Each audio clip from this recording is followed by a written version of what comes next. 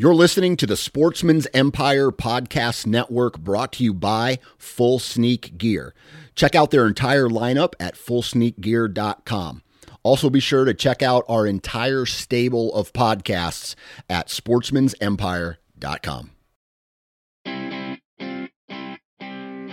Houndsman XP podcast is fueled by Joy Dog Food.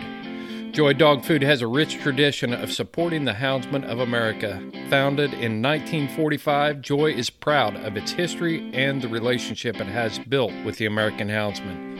And in 76 years, there's never been a recall. Made with 100% American-made high-quality ingredients, Joy Dog Food has one of the highest calorie-dense formulas on the market. For 76 years, this made-in-America product has kept hunting dogs in the field day after day, season after season. And when we say made in America, Joy has a long track record of fighting for American freedoms by being on the front lines against the animal rights movement and their extremist tactics. Joy will fuel your hounds and fight for your freedoms. Fueled by Joy.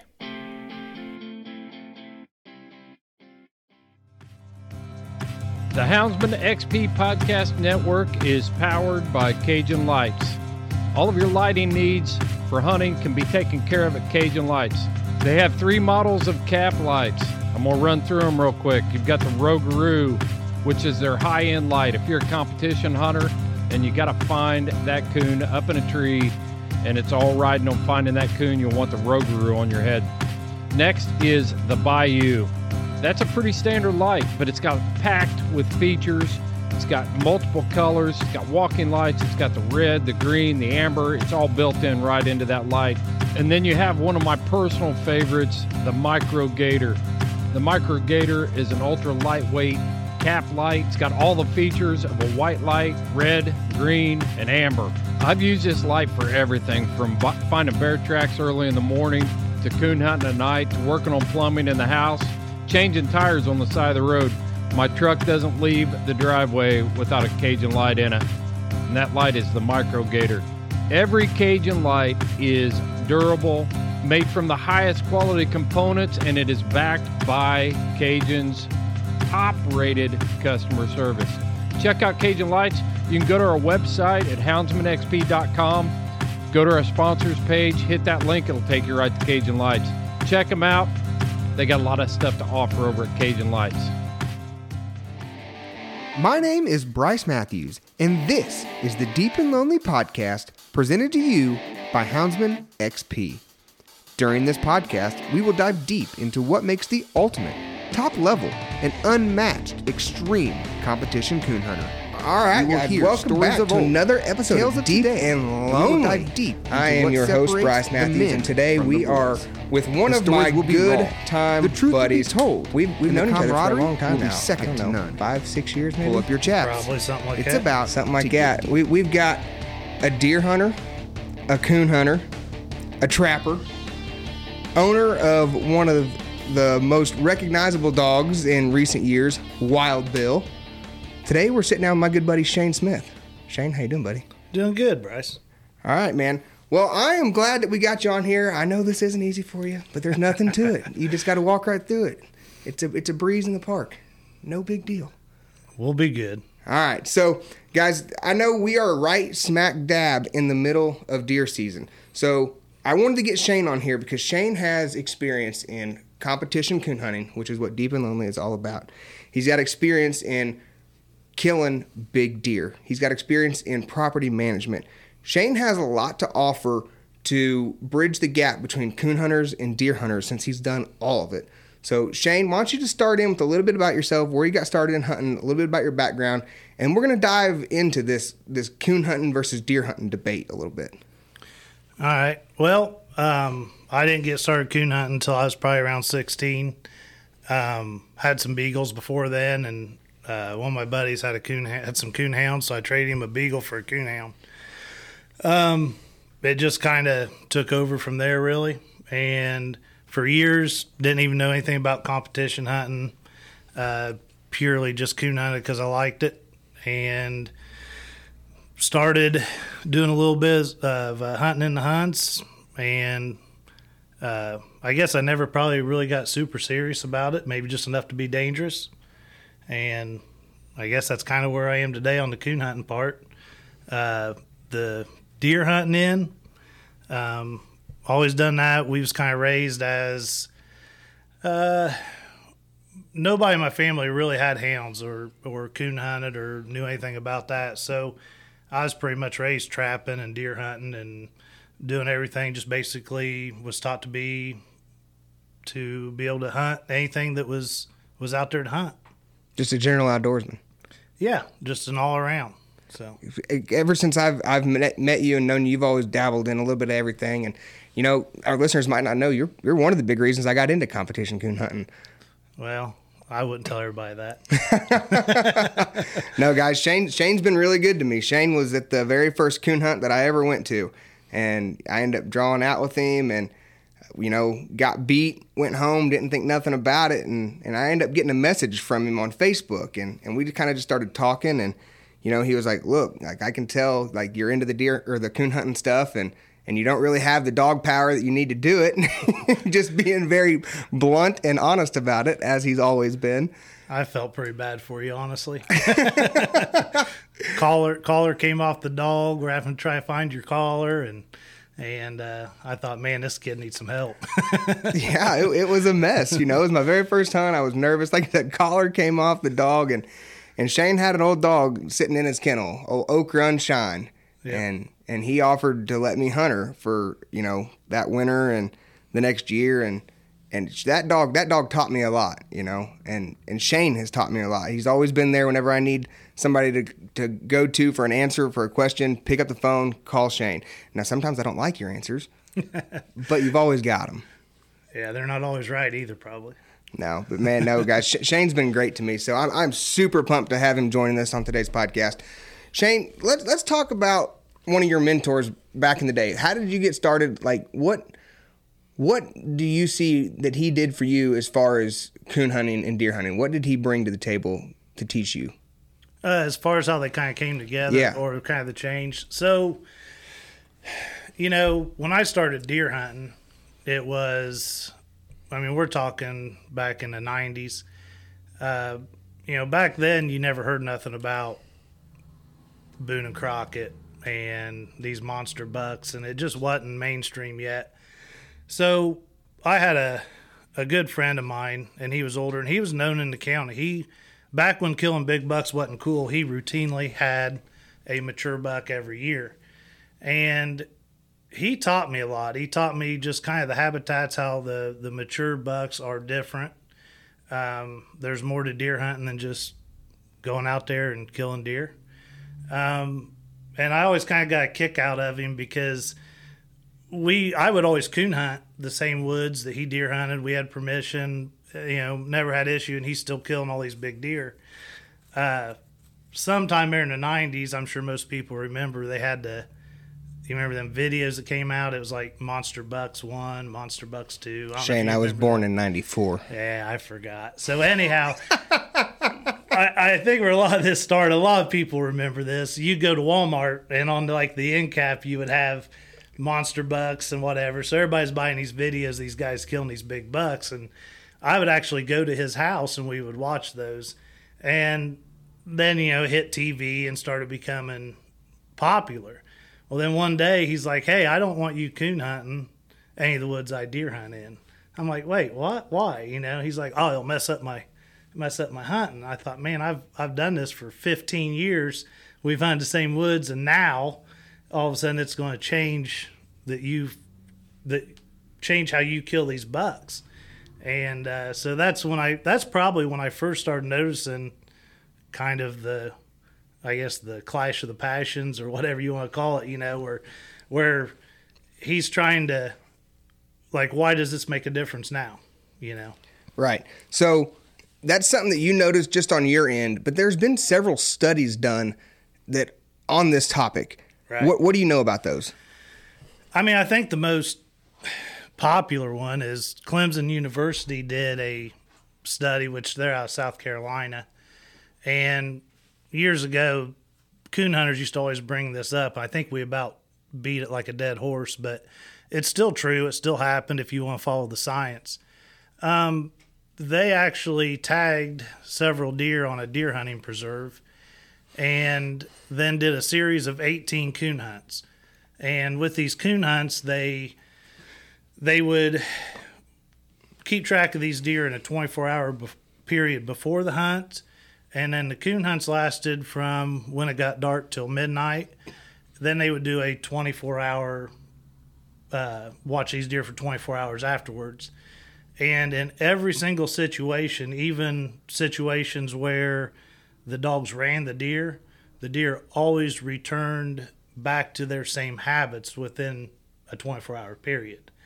Kind of the funny thing I get about that one is the way they got these deer radio collared is they netted them off of feeders, came in and put the collars on them and everything, and the deer still went right back to their habits, to what they always did. Yeah, so if there was something that was going to spook them and make them tuck tail and run, you would think that would be it. I mean, that's pretty traumatic.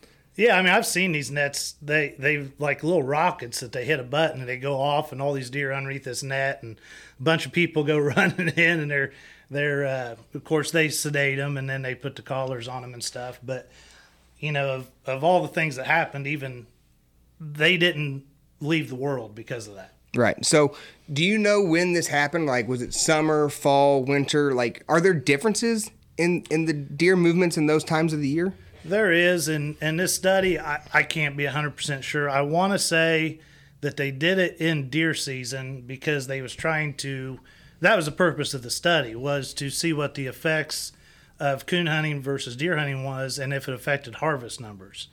I don't quote me on that, but I think they did it then. You know, deer habits do change.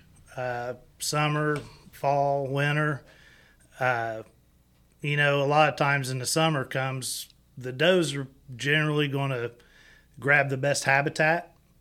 The bucks kind of get kicked out to their little patches or ditches or whatever. And they do that so that they can have the best habitat for raising their babies. Then, you know, September, October, I mean, them bucks will still cruise through there, but the bucks, they're in bachelor groups. So they're going to start coming back into those areas. And, you know, then the bachelor groups are going to split up, which has just happened here not too long ago. You might see a few together. And then they start prepping where they're getting ready. About the time they get hard horned, they're getting ready for the rut.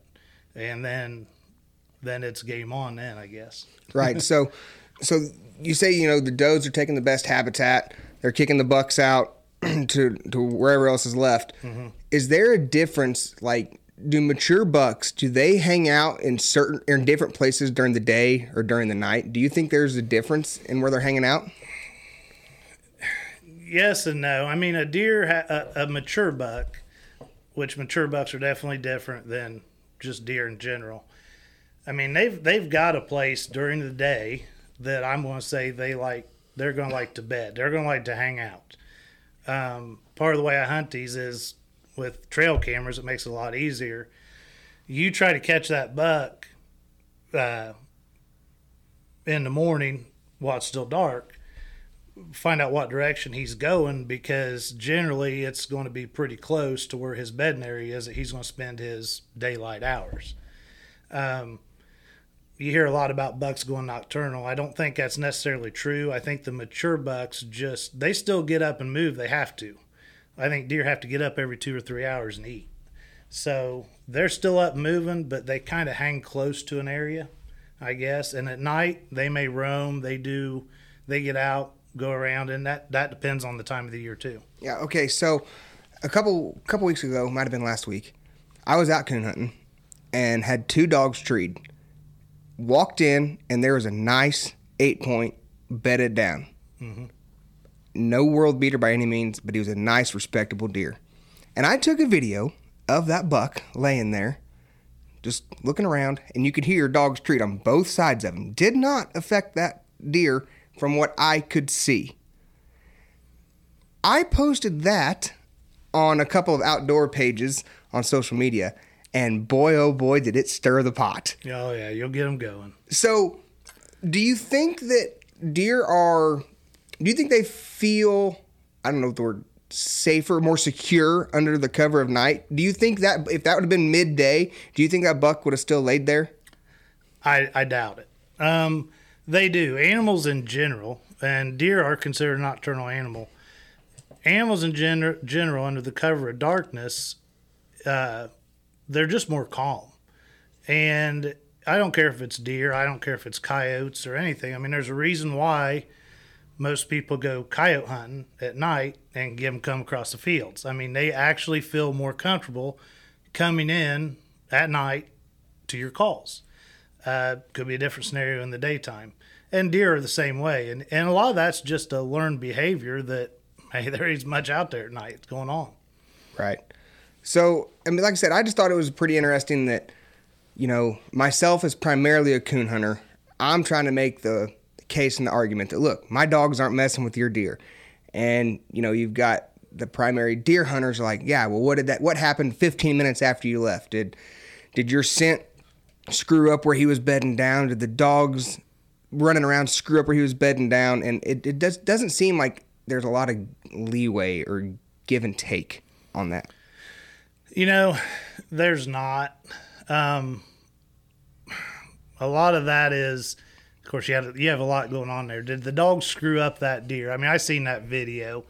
He was a decent deer, but he wasn't really a mature deer.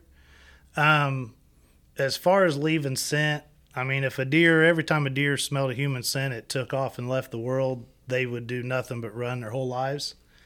I mean, these deer smell humans day in and day out, and I think they learn to associate like you and the dogs and the scent that was involved is for that instance, I guess you could say. Right.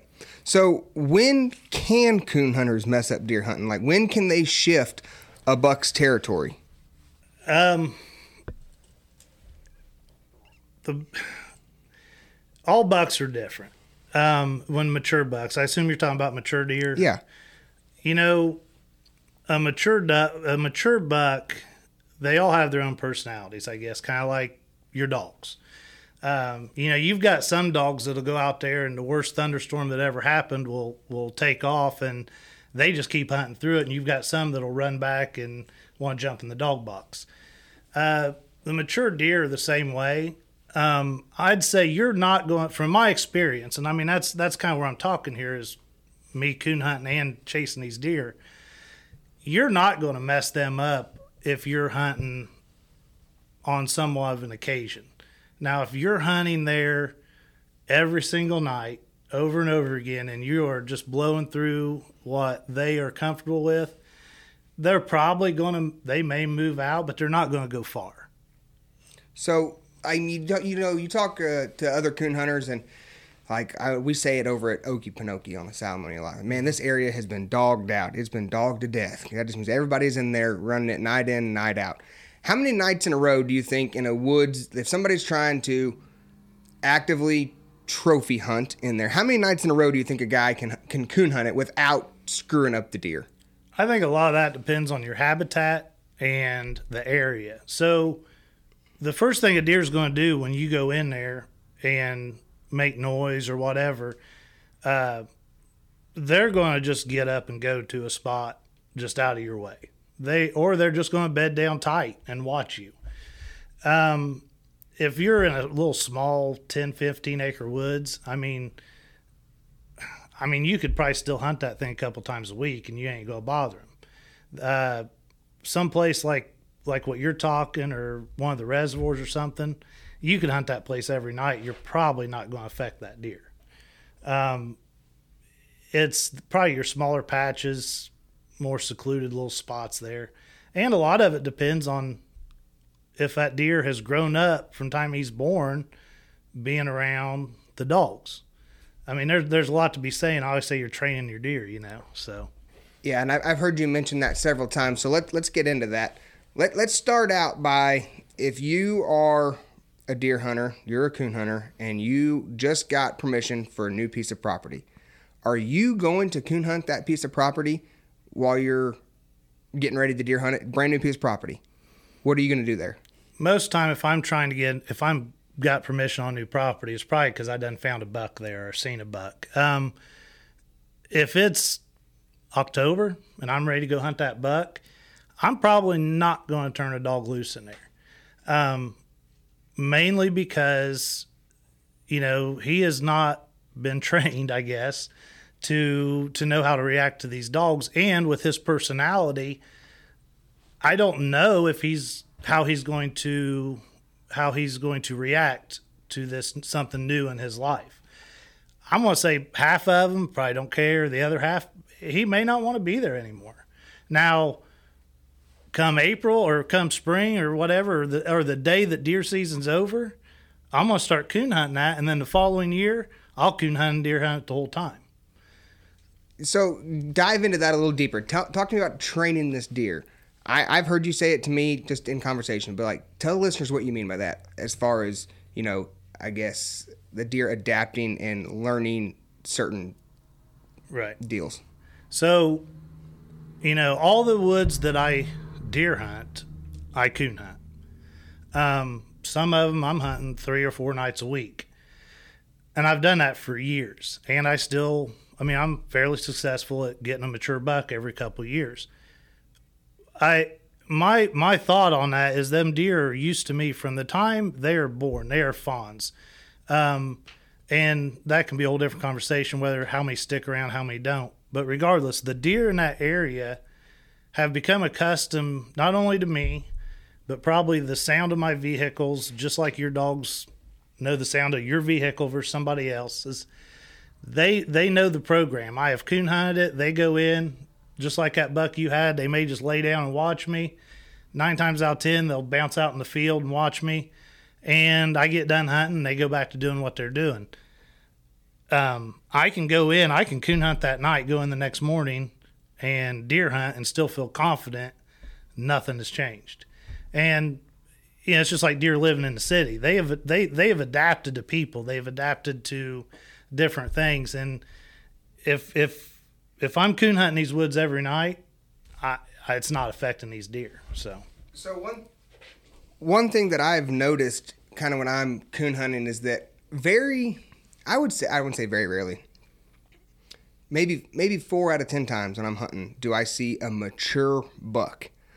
The majority of the time, I'm seeing does, I'm seeing younger bucks. How many mature deer do you think are in an area? Not many. I mean, and of course we're in Indiana, which really there should be more mature deer around than there is. But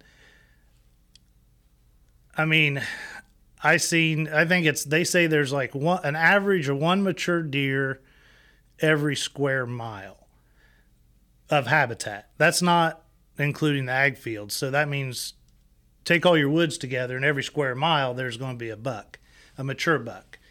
And when we're talking a mature buck, it doesn't necessarily have to be a Boone and Crockett buck, because most mature deer are like 140, So as far as how many's in the area and why, there's really not many around. A lot of them reasons is, they're getting killed. They're just not living that long. Come deer season, they're getting shot. And when I say a mature deer, I'm saying anything over 3.5. Very few people probably actually, even deer hunters, probably actually even see mature deer while they're deer hunting.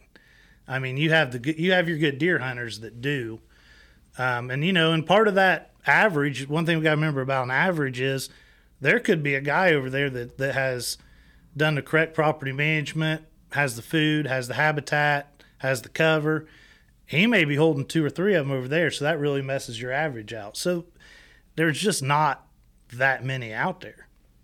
Yeah, I know one thing that frustrated me whenever I was deer hunting a lot and pretty hard was that, I remember 2 instances where I had nice bucks on camera on my parents' property whenever I would hunt back home, and I would hunt those deer specifically. I would let smaller bucks walk. I was always taught, don't kill anything smaller than what's on your wall. That's just how I was raised. Right. So I would let smaller bucks walk. In 2 different instances, one was a 4-point and one was a small basket rack 8-point. I let them walk. I was hunting fairly close to the property boundary. within 20 minutes, bam, boomstick goes off. I walk out. What do you know? The other guy hunting the other property is carrying those 2 smaller bucks out. And, one time I tried to talk to him. I was probably 19 or 20. I wasn't very old at all. And I was like, hey, what's your goal over here? Are you just hunting for meat? What are you doing? Because I'm trying to hunt these nice mature deer and let them grow. And he just looked me dead in the eyes. He was like, can't eat the antlers, bud. And that was it. So do you think that has a big factor in the way that deer are growing? There's many factors in that, and I'll just speak for Indiana. When I was growing up, we could kill 2 bucks when I was younger, a year. We didn't have big bucks around here to speak of. We had mature deer, but as far as Boone and Crockett deer, it just wasn't even heard of. They changed that to where you was only allowed to kill 1 buck, which, just skyrocketed the amount of mature deer, bigger deer that was around here. It helped that out. But yes, and there's I want to say a lot of your deer are getting killed at 2.5. At 2.5, a lot of these deer, some of them are sporting a pretty good rack. Probably 80% of the people out there is not going to pass them up. So, yeah, people not passing them up, that's definitely going to make a difference. You're never going to get anybody on board. And I'm not saying you have to. I've always taught my kids, you shoot the deer you're happy with. I don't care if it's a 4-corn or if it's a 200-inch deer. If that deer is what you're happy with at the end of the day, that's what you take. So, yeah, and everybody's been raised differently and taught differently. So, do you think that with the amount of technology and everything that's in everybody's fingertips now, you can scout out a piece of property sitting at your desk at work on the computer? You can look at a lot of detail. Do you think there's a lack of woodsmanship these days and people understanding how the outdoors really work? Oh, absolutely. That's probably the biggest problem I see when you try to, I won't say argue, when you try to have a discussion amongst hunters is they really just don't understand.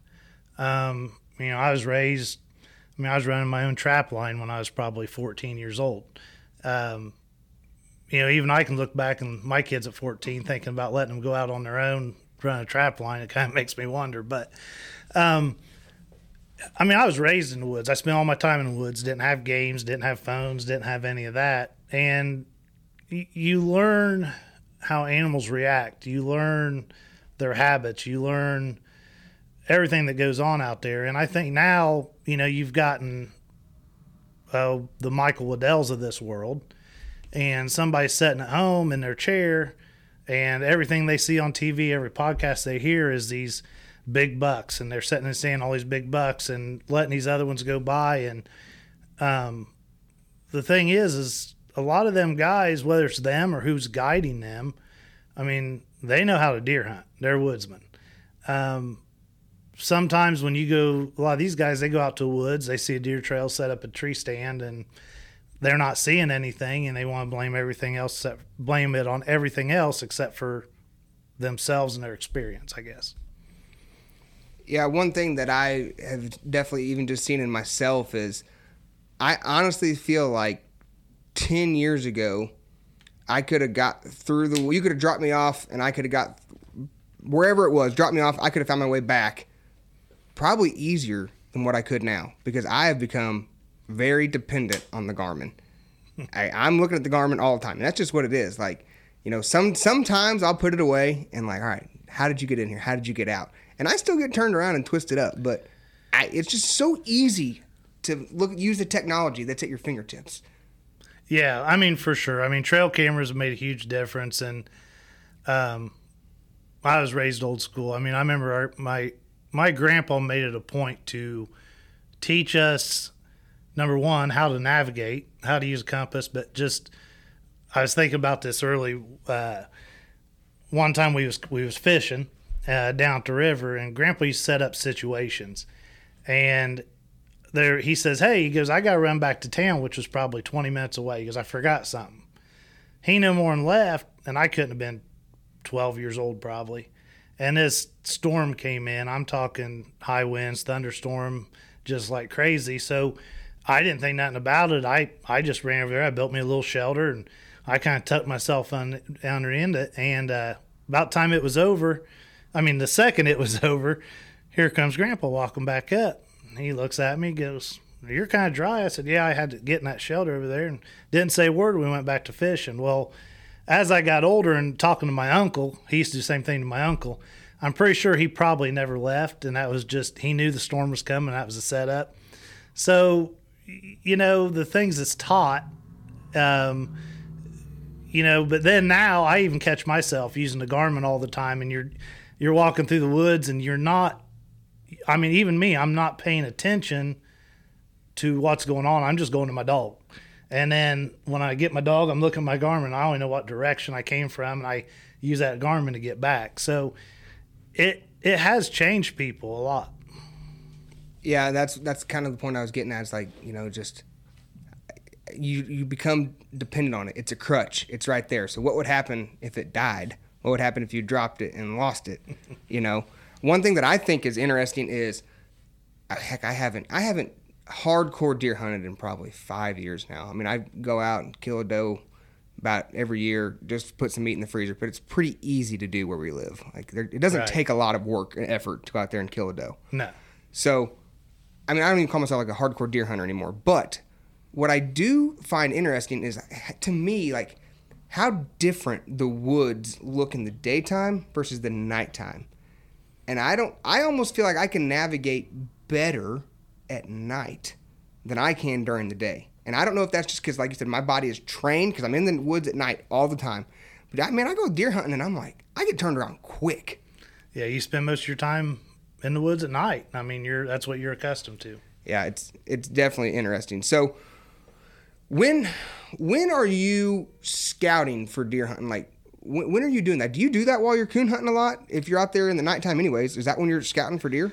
I do. I scout all the time, but when I will make special trips to my woods or any woods while I'm coon hunting. As I cut that dog loose, then I may be like, hey, I'm going to see what's going on. Usually there's a scrape or usually these deer run this. I'm going to see what's over here.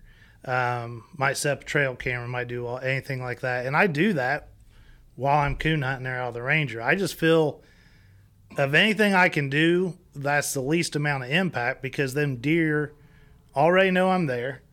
They're used to me being there. They're used to the dogs. So that's when I do a lot of my scouting. So do you think that by you being in there all the time, your dog's in there, do you think that the scent that you're leaving behind do you think that your scent or the dog's scent affects the deer? Even if you don't see them, you're not seeing the deer that night. Do you think that affects them in the next couple days? It don't affect them. The only effects that I've ever seen, deer, and like I said before, deer, when they smell somebody that's there, they're not, they ain't just smelling somebody and they're going to be 2 sections over. It just don't work that way. Most of the time, they're going to smell you, they're going to bound off a little bit, look back, and then walk off and go around wherever that scent was.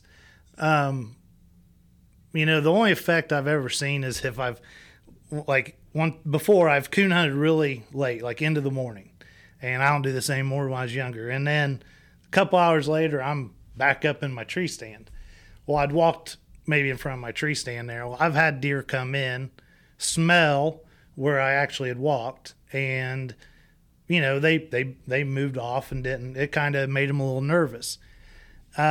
Never had that effect. Now, most of the time, I'm done by 1 o'clock. So, I can't say I've had any issue with that here recently. I think if it's pretty fresh, they're going to get a little nervous.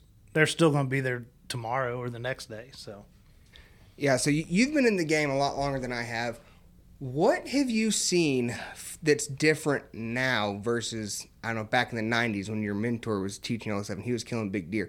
Do you think that land is getting harder to hunt on permission? Do you think dogs are going a lot further now? Trail cameras, like, what are you seeing? What's the differences between when you were starting and growing up and now? The biggest difference is that deer hunting became, I guess, say, commercialized, or super popular. And when that happened, deer hunting became more important than any other form of hunting out there. It wasn't like that growing up. It was all the same. The guys that you met up and ate breakfast with would talk about deer hunting and coon hunting and everything else in general. So it has created a group, I guess, of people that's disconnected. I say disconnected from reality. But they're just kind of disconnected from everything else. And then coon hunting has changed to where back then you could turn 4 dogs into a 8-acre patch. They'd all get treed together on one tree. You go get them, you get out. Now them rascals, they're splitting up. I mean, they're hitting a fence row. They're covering country. They take you into territory you have not been in or may not supposed to be in. So it kind of started a perfect storm for coon hunters to deer hunters. Now you're in places you're not supposed to be. There's cell cameras that let them guys know you're there. The dogs are going farther. It's like I said, it's the perfect storm for them two groups of people to not get along. Right. So what do you think we can do to bridge that gap? Because I know there's a couple years ago that Basham and I were hunting this woods, and we literally called it the camera woods. We got in there one night. It was a place we weren't supposed to be in. We had permission for the property next to it. Dogs got over there. Walking to the dogs, we counted over 20 cell cameras. I can't tell you how many times my picture got took. I have never got an issue. I never got a phone call or anything like that from anybody. But I know that I was on there. I mean, there's no way they didn't catch me.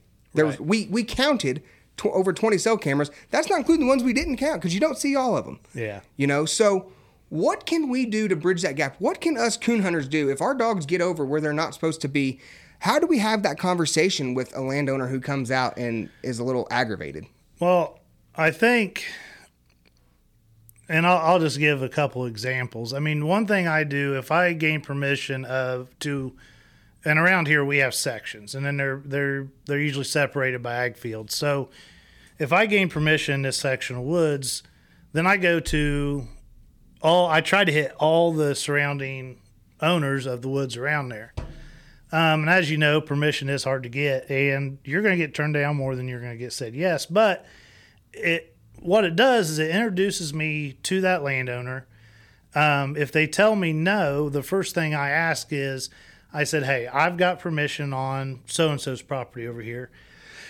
There is an opportunity. I'll do my best to keep my dog over there, but there could be a chance that he may get over here on occasion. How do you want me to handle that when that happens?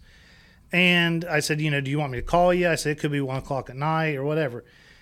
Every single time I've done that, they've all said, no, just do your best.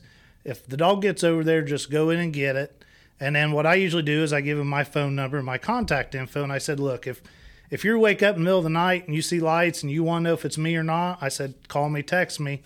And it cures the problem of being out there at 1 o'clock in the morning like we've all done and sitting on the road going, should I drive up this lane and wake them up, or should I try to sneak in here? Well, most of the time you can sneak in there and get out, but sometimes you can't. Sometimes they're meeting you at the road. So the other thing as far as deer hunters, I heard on a podcast I was listening to, and these guys are not fans of coon hunters, but they are very good deer hunters, and they manage their property. I mean, they have their passion for deer hunting. It's their property. They invest as much money in that as we do in coonhounds. And he made mention that, he got it. Wama's trail camera showed up, and this was in Kentucky. There was 2 coon hunters on his camera looking at their garments, looking for their dogs, is what he assumed. And he was not happy about it, and he was making a point on his podcast that he wasn't happy. But the one thing that hit home is here's deer hunters, not a fan of coon hunters. And he's throwing a fit because these coon hunters are on his property. And, in a way, if I wasn't a coon hunter, I kind of see his point. But he made mention that if these guys would have just called or gotten a hold of him, he'd have been willing to make a plan on how to get into these dogs without disturbing his deer hunting. They was in what he considered the sanctuary, which is where they don't let any people in there for nothing. So, as from a deer hunter, I mean, why can't, and I know I'm just talking, probably won't happen, but literally you could have signs out there that said, look, no trespassing, but if emergency or if your dogs get over here, call me at any time. And then, I think if the coon hunters, if we could somehow get on that page and form that relationship, because as mad as he was, as much as he was against coon hunting, he still said if they would have called me, we could have sat down and come up with a plan to get their dogs. Yeah, but I don't know that that's a great plan, I guess, in theory, but I think that coon hunters need to get along with coon hunters before they worry about getting along with deer hunters. And that's big. And I say that because I ran into a situation here in the last couple of weeks where I had permission from a landowner, knocked on the door, went in, the guy invited me into his house. We sat in his living room and talked. He told me stories from whenever he was a kid, about how he used to coon hunt and everything. And he was like, man, anytime you want to go back here, go run your dogs. He's come out when I've been running, sat on the tailgate with me, and listened to the dogs. Another coon hunter in the same area has permission for that piece of property. And I didn't know this at the time. Well, I was out there coon hunting one night, and here they come, and they got aggravated because I was hunting a piece of property that they had permission for. So we both had permission. Mm-hmm. We're both legal to be there. But for some reason, there was a disconnect. Like, it wouldn't have been, in my opinion, it wouldn't have been that hard to have been like, hey, if I pull up and I see that your truck's here or I hear a dog treed, I'll go on to the next piece of ground. And that would have been it. Right. But I don't know if land is getting that hard to find. If it's getting that hard for coon hunters to find places where they are welcomed, they're allowed to be, and once you get that place, you just don't want to let it go. You're like a stronghold. You're like, this is mine and nobody else can have it because I have such a hard time getting permission for anywhere else. That's something that I've ran into recently, and I really struggle with that. I mean, yeah, that's a struggle. I mean, but honestly, I think that's kind of just it's a lot of just a people problem. And I think you get that anywhere you go. I mean, the deer hunters can't get along. The coon hunters can't get along. Nobody really gets along. But you're right. I mean, having a hard time to get permission, find woods to hunt, can make you a little greedy at times. And it's part of it's kind of an issue with guides. I mean, that has rolled on with that. I mean, we've had issues to where we will guide in a hunt, and to these places we have permission. Some you have to call before you go, and then next thing you know, I'm getting a phone call saying that I don't have permission there no more because I keep hunting it without calling them. Well, that puts you in a bad predicament because now you're trying to explain that wasn't you, and you kind of find out it's the guys that you took there when you was guiding, and then it puts a bad taste in the landowner's mouth. So, I mean, we got to work together. I mean, you can come up with a lot of ideas. In reality, is it ever going to work? Probably not. So, yeah, we've got to find something to do because we need to, as hunters, take the deer out from in front. Take the coon from out in front. As hunters, we've got to find a way to get along because people are trying to take stuff away from us all the time. And, are they coming for coon hunters in Indiana right now? No. But they're coming for the mountain lion hunters and the bobcat hunters out in Colorado. It's a real deal. And if they take them, who's next? If we give them an inch, if we give anybody an inch, they're going to take a mile. So I feel like us coon hunters, speaking from my side of things, and the deer hunters, we've got to find a way to bridge a gap. And I just don't know how to go about that. Because these conversations are hard to have with somebody who doesn't understand both, like yourself. You know what app I use on my phone more than any other app, besides the podcast app, to listen to this here podcast? I use OnX. OnX Maps is the most comprehensive mapping system for hunters on the market today. I use it all the time. When I was in New Mexico, I was looking at 40,000 acres of ranch that I needed to learn. I flip open Onyx and just start studying the map. When I'm riding trails, I put the tracking app on. It helps me get around in strange country. I could mark water sources, food sources, bear sign, just all kinds of options within Onyx. You need to check out Onyx Maps by going to houndsmanxp.com. Click on the link on our sponsor page. You'll go right to Onyx Maps, and when you check out, enter the code HXP20 and you will get 20% off of your order. Know where you stand with Onyx. Well, I think, coon hunting, as we've seen posted all over, coon hunting's going mainstream. It's, part of the problem with landowners and people in general, I think a lot of the population still, if you say coon hunter, you're still thinking of this drunken hillbilly sitting out in the woods cutting some cattle fence. I can really see one of the, and this is why I'm all for it. It's like, hey, coon hunting's growing. Coon hunting is becoming mainstream, just like deer hunting did years ago. It's going places. And I think once it gets out there in the real world and people actually understand what we do, it's probably the lack of understanding that causes the biggest issues. Once they get that understanding, I truly feel it's going to make life easier.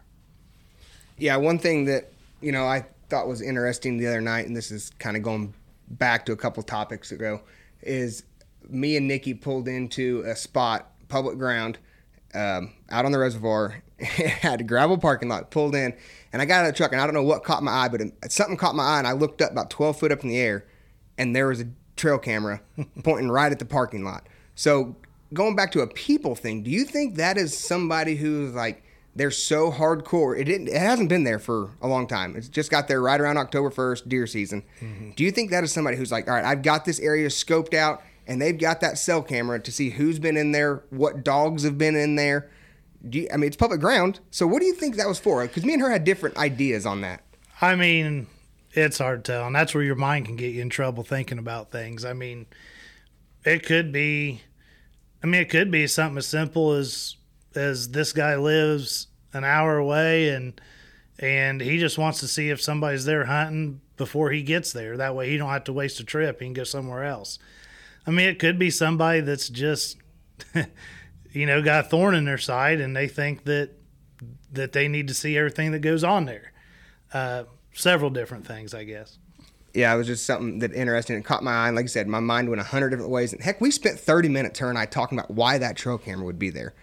But do you think that, with, like I said, the way things are changing and evolving, obviously right now there are more podcasts, YouTube channels, TV shows.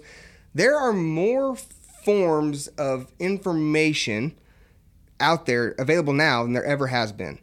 Do you think that it is negatively or positively affecting this clash between deer hunters and coon hunters? And I call it a clash because I feel like that's what it is right now. I'm going to say it's 100% negative, because it's making everybody out there feel like they have to be successful. Just like social media. You look on there and a guy shoots a buck, a decent 8-point buck or something, and the first thing he says on there is, he's not the biggest buck, and whatever, makes excuses for shooting that buck. Nobody should ever make an excuse for doing something they want to do. And it's almost like you have to succeed. They've made it to where deer hunting makes you have to succeed. And I think that's where a lot of the tensions and things go, where they're trying to eliminate anything that might mess them up, even though they don't know what it is. So, deer hunting is obviously mainstream. Coon hunting is going there. Do you think that there is an opportunity for coon hunters to spin this? For coon hunters to bring something to the table to help out deer hunters? Do you think there's anything that we can do, just to try and bridge that gap?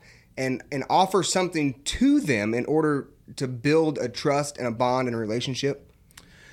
I think as coon hunting goes mainstream, like I said before, that's just going to get us out there. It's going to show them who we really are. And you're going to start rubbing shoulders with different people, and money talks. And once the same sponsors are sponsoring the deer hunting and the coon hunting or however once, we're going to be forced to somewhat come together, whether they like it, we like it or not.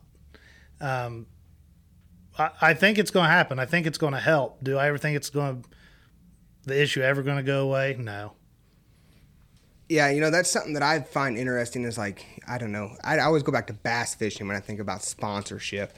You see these guys have their boats wrapped and everything. Their trucks are wrapped and they've got the fancy shirts with everything on it. Like, I don't even know how to put it. Like, what would a day be like that where a coon hunter is sponsored? Like, I'm trying to imagine that. What would that look like? What would there be animosity between other groups? Like, because like you said, these drunken hillbillies have finally caught up to everybody else. Would it be support from everybody else? Like, hey, they've come from the bottom and now they're here, so we can all band together and make a positive movement in the outdoor industry and fight off the antis. Like, do you think? I don't know.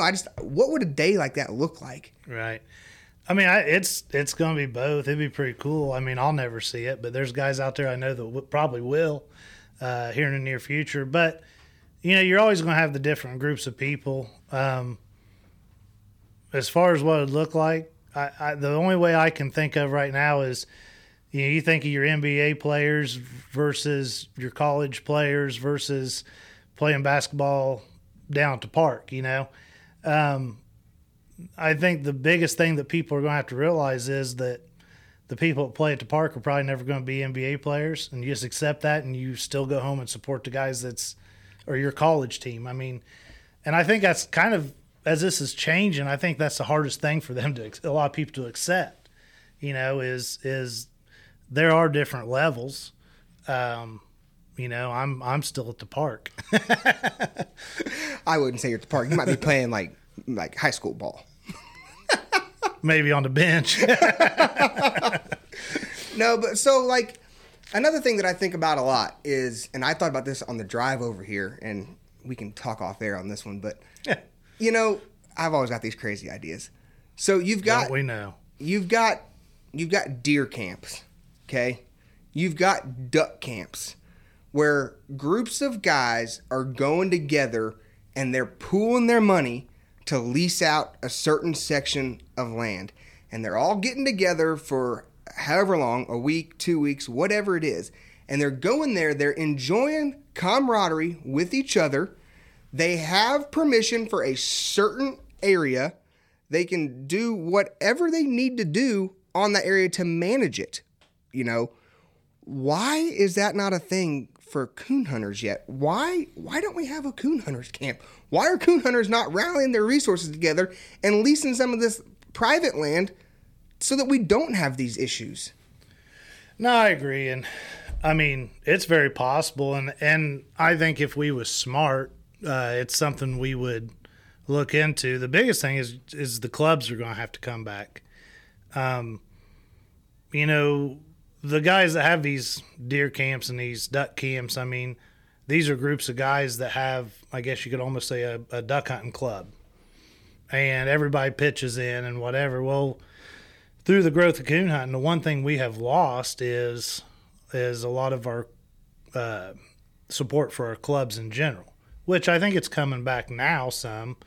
But that's definitely, I've said that for years, that needs to happen. I mean, why don't we get all the club members to pitch in some money and go get several leases for nothing more than at least while you have the hunts?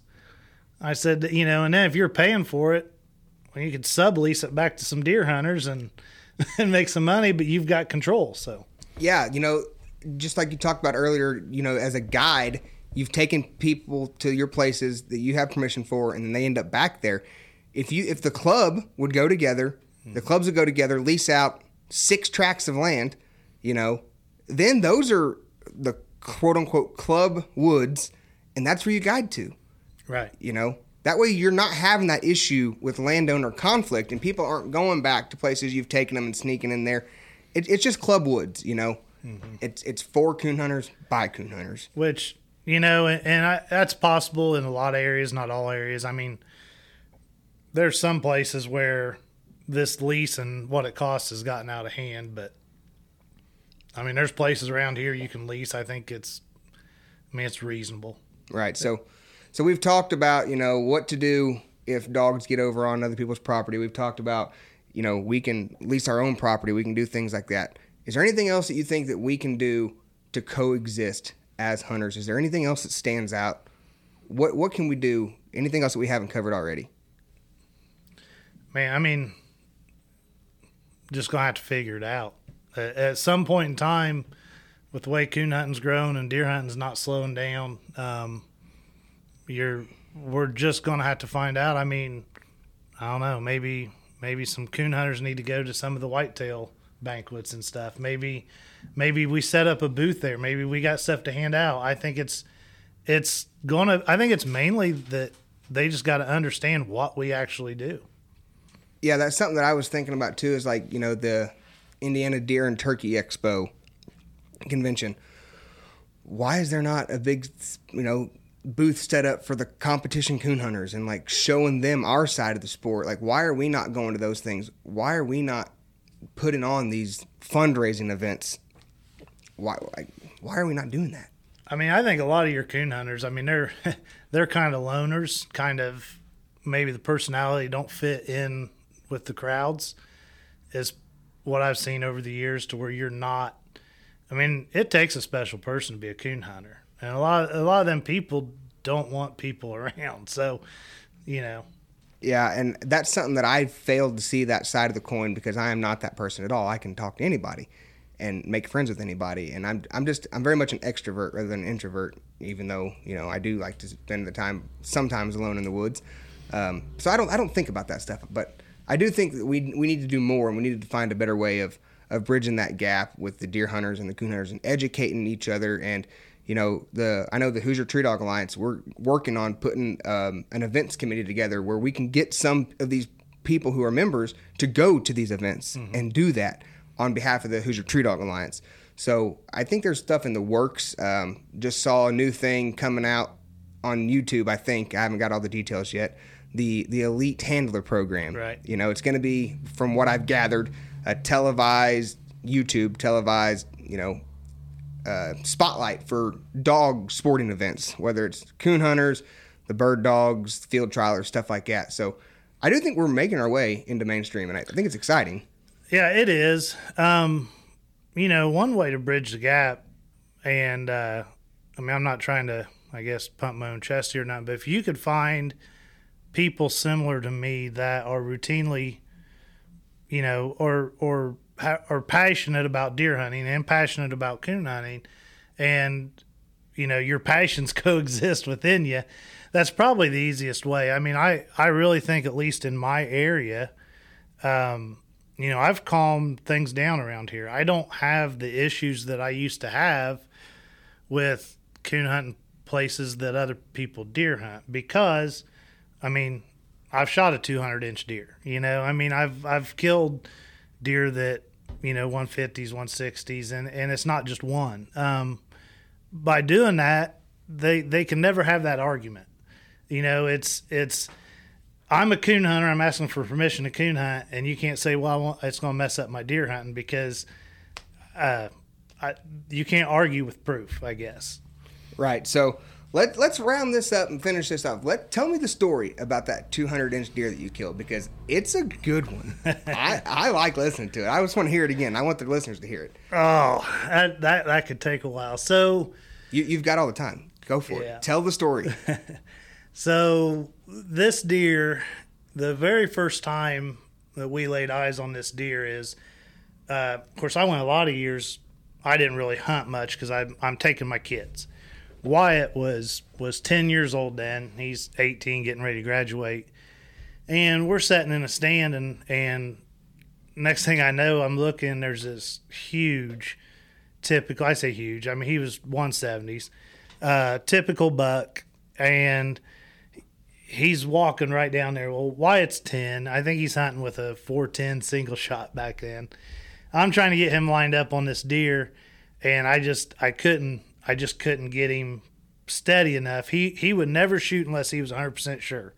And watch that deer go by, and I noticed he had some funky brow tines there, and it was a unique rack to where when you seen that deer again, you was going to know it.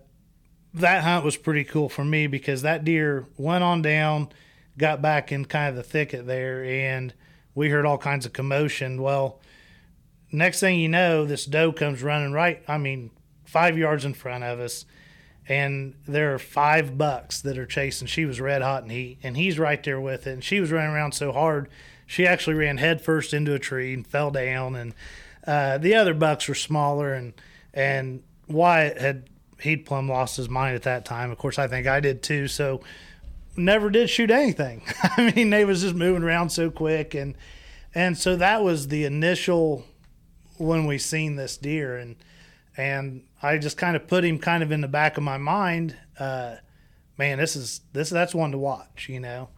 The next year, of course, I was hunting my boy again, and I never really kind of forgot about this deer. And through this, me and another landowner that borders up to that, actually 2 different, we was always sharing the pictures we get on the camera of this deer. I mean, we got hundreds of pictures of this deer. And I'm back in my mind, I'm starting to get him figured out, just because at the same time that I'm hunting this deer, I'm also trapping this property and hunting this property. And it's, so I'm finding spots here. So are you coon hunting this the same time you're actively deer hunting it? I will say that the majority of this property did not get coon hunted, but I did coon hunt it. But, and I kind of knew this when we brought up, but I trapped it. I was in there all the time. And on top of that, of course, I've got a forestry mulcher in business that the landowners loved running 4-wheelers. So I put paths all through here. That was part of me hunting, and then they would just roll these 4-wheelers through here all the time. As far as coon hunting, there's a part of this property that I did coon hunt. Actually, I mean, honestly, within 300 yards where I shot the deer. I mean, so I don't want to hide nothing. I'll just be completely honest about it. So, but lots of activity. Didn't move him out of there. Let's put it that way. I think it was the next year, my boy ended up shooting. Yeah, he shot a really decent 10-point. So it gave me a chance during late muzzleloader season. I decided I was going to go try to get this deer. By now, he had gotten some non-typical. His brow tines had split. He was a good deer. And I'm pretty, I guess you could say, traditional. I mean, I bow hunt with a recurve. I back then I muzzleloaded. When I hunted with a muzzleloader, it was still the percussion cap muzzleloader. And I get up there. It was cold, late muzzleloader, and he virtually come in there at 50 yards. And when I pulled the trigger, I had the slightest hang fire, and it was just enough for me to drop my gun, my barrel, enough to where I just took the hair off his belly. As he was coming in, I actually had pictures of him on my phone coming in. And then, of course, I took pictures of the hair. I should have took it home probably. So I thought, man, that's crazy. And that Christmas, my wife went out and bought me an inline muzzleloader because she got sick of hearing me whine about it. But so the next year, I'm trying to think how this all went down, because there's about 5 years, and I was finding his sheds almost every year, at least one of them. No, the next year, didn't have any luck with him whatsoever. Then my youngest boy was 6, and I started taking him hunting, and we was sitting in a blind, and I honestly, we was right in his territory. We was in a spot that I really didn't think he'd come out, but I mean, he frequented that area, and I brought my gun with me. It was unloaded, sitting in the corner. Bridger's sitting there. I'm just out to get him a deer. and he's 6. So he's playing on the floor of this blind and with Hot Wheels, and I got in his butt because he just kicked the wall, and I'm just kind of giving him a little grief about it, saying we ain't going to kill nothing if he keeps making noise. And I look up, and 200 yards in this thicket, this deer's looking directly at me. And so I put my binoculars up, and I'm watching him, and I was like, man, there's no way Bridger's going to get this deer. The deer already a little spooked, and it took me a while. I was like, wait, I got my gun here in the corner. So I was able to get my gun, get it loaded. As this deer's turning, I was able to take him. And like I said, he grossed. Man, I'd have to look because I don't pay too much attention to it. He grossed, I want to say he grossed 207, 208, something like that. But he was aged at 8.5 years old, which is just unheard of. Like I said, I have had quite a history with that deer. Yeah, that's pretty cool, because I remember whenever you told me, I think you texted me, I got this deer, and then you sent me the picture when you found him, and it was really cool to see somebody who I've watched coon hunt a lot, deer hunt a lot, take a nice mature deer, because I don't know if I would have had the patience to play the 5-year waiting game. I mean, that, whew.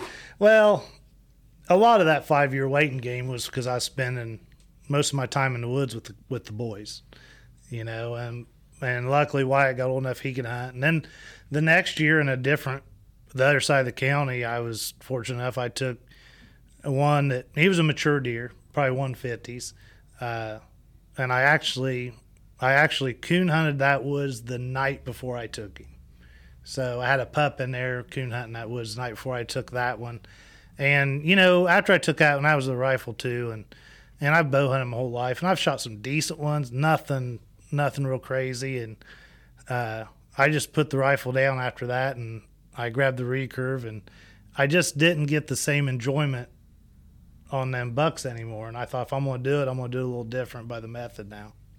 Yeah, I'm going to start calling you Fred Bear with your trick shots and all that good stuff. It's, I had this work done to my back this year, and it really slowed my coon hunting down. But one thing it didn't hurt was shooting this bow, and I got a little serious about it. Well, Shane, I sure appreciate you joining us on here today, man. It's been a great time. I'm glad we got you down. I know you were a little nervous about it at first, but I think it went really well. And it's good information for people to listen to because, we need somebody who's passionate about both things and can understand both sides and understand more than just the animals, like the land management and everything like that. It takes somebody who is an outdoorsman, a woodsman, and can just talk about this stuff and knows what they're talking about. So I appreciate you joining us on here. Thanks for inviting me. Yeah, man. All right, guys. Well, like I said, I hope you've enjoyed this podcast with Shane. If you haven't done so already, make sure you join us on Patreon. If you join us on Patreon, that helps us out in many different forms. It gives you guys a ton of different perks. If you want to go on over to houndsmanxp.com, we've got stuff over there for merch, tumblers, hats, shirts, dog boxes, anything like that. Make sure you are looking up the Initiative 91 for the Colorado deal that Chris has been talking about on his podcast. Do some research on that. Inform yourself on that, guys. There is going to be a big push next year in Colorado specifically, and if stuff goes south over there, it's going to affect us, even as coon hunters who primarily listen to this Deep and Lonely podcast. It could affect us, and it will affect us one day. So take the time, do some research on Ballot Initiative number 91 that's going on over there in Colorado. Shane, if you got nothing else for us, buddy, I think we're going to wrap this one up. I think I'm good, Bryce. All right, guys. Well, thanks for listening to the Deep and Lonely podcast. We'll catch you on the next one.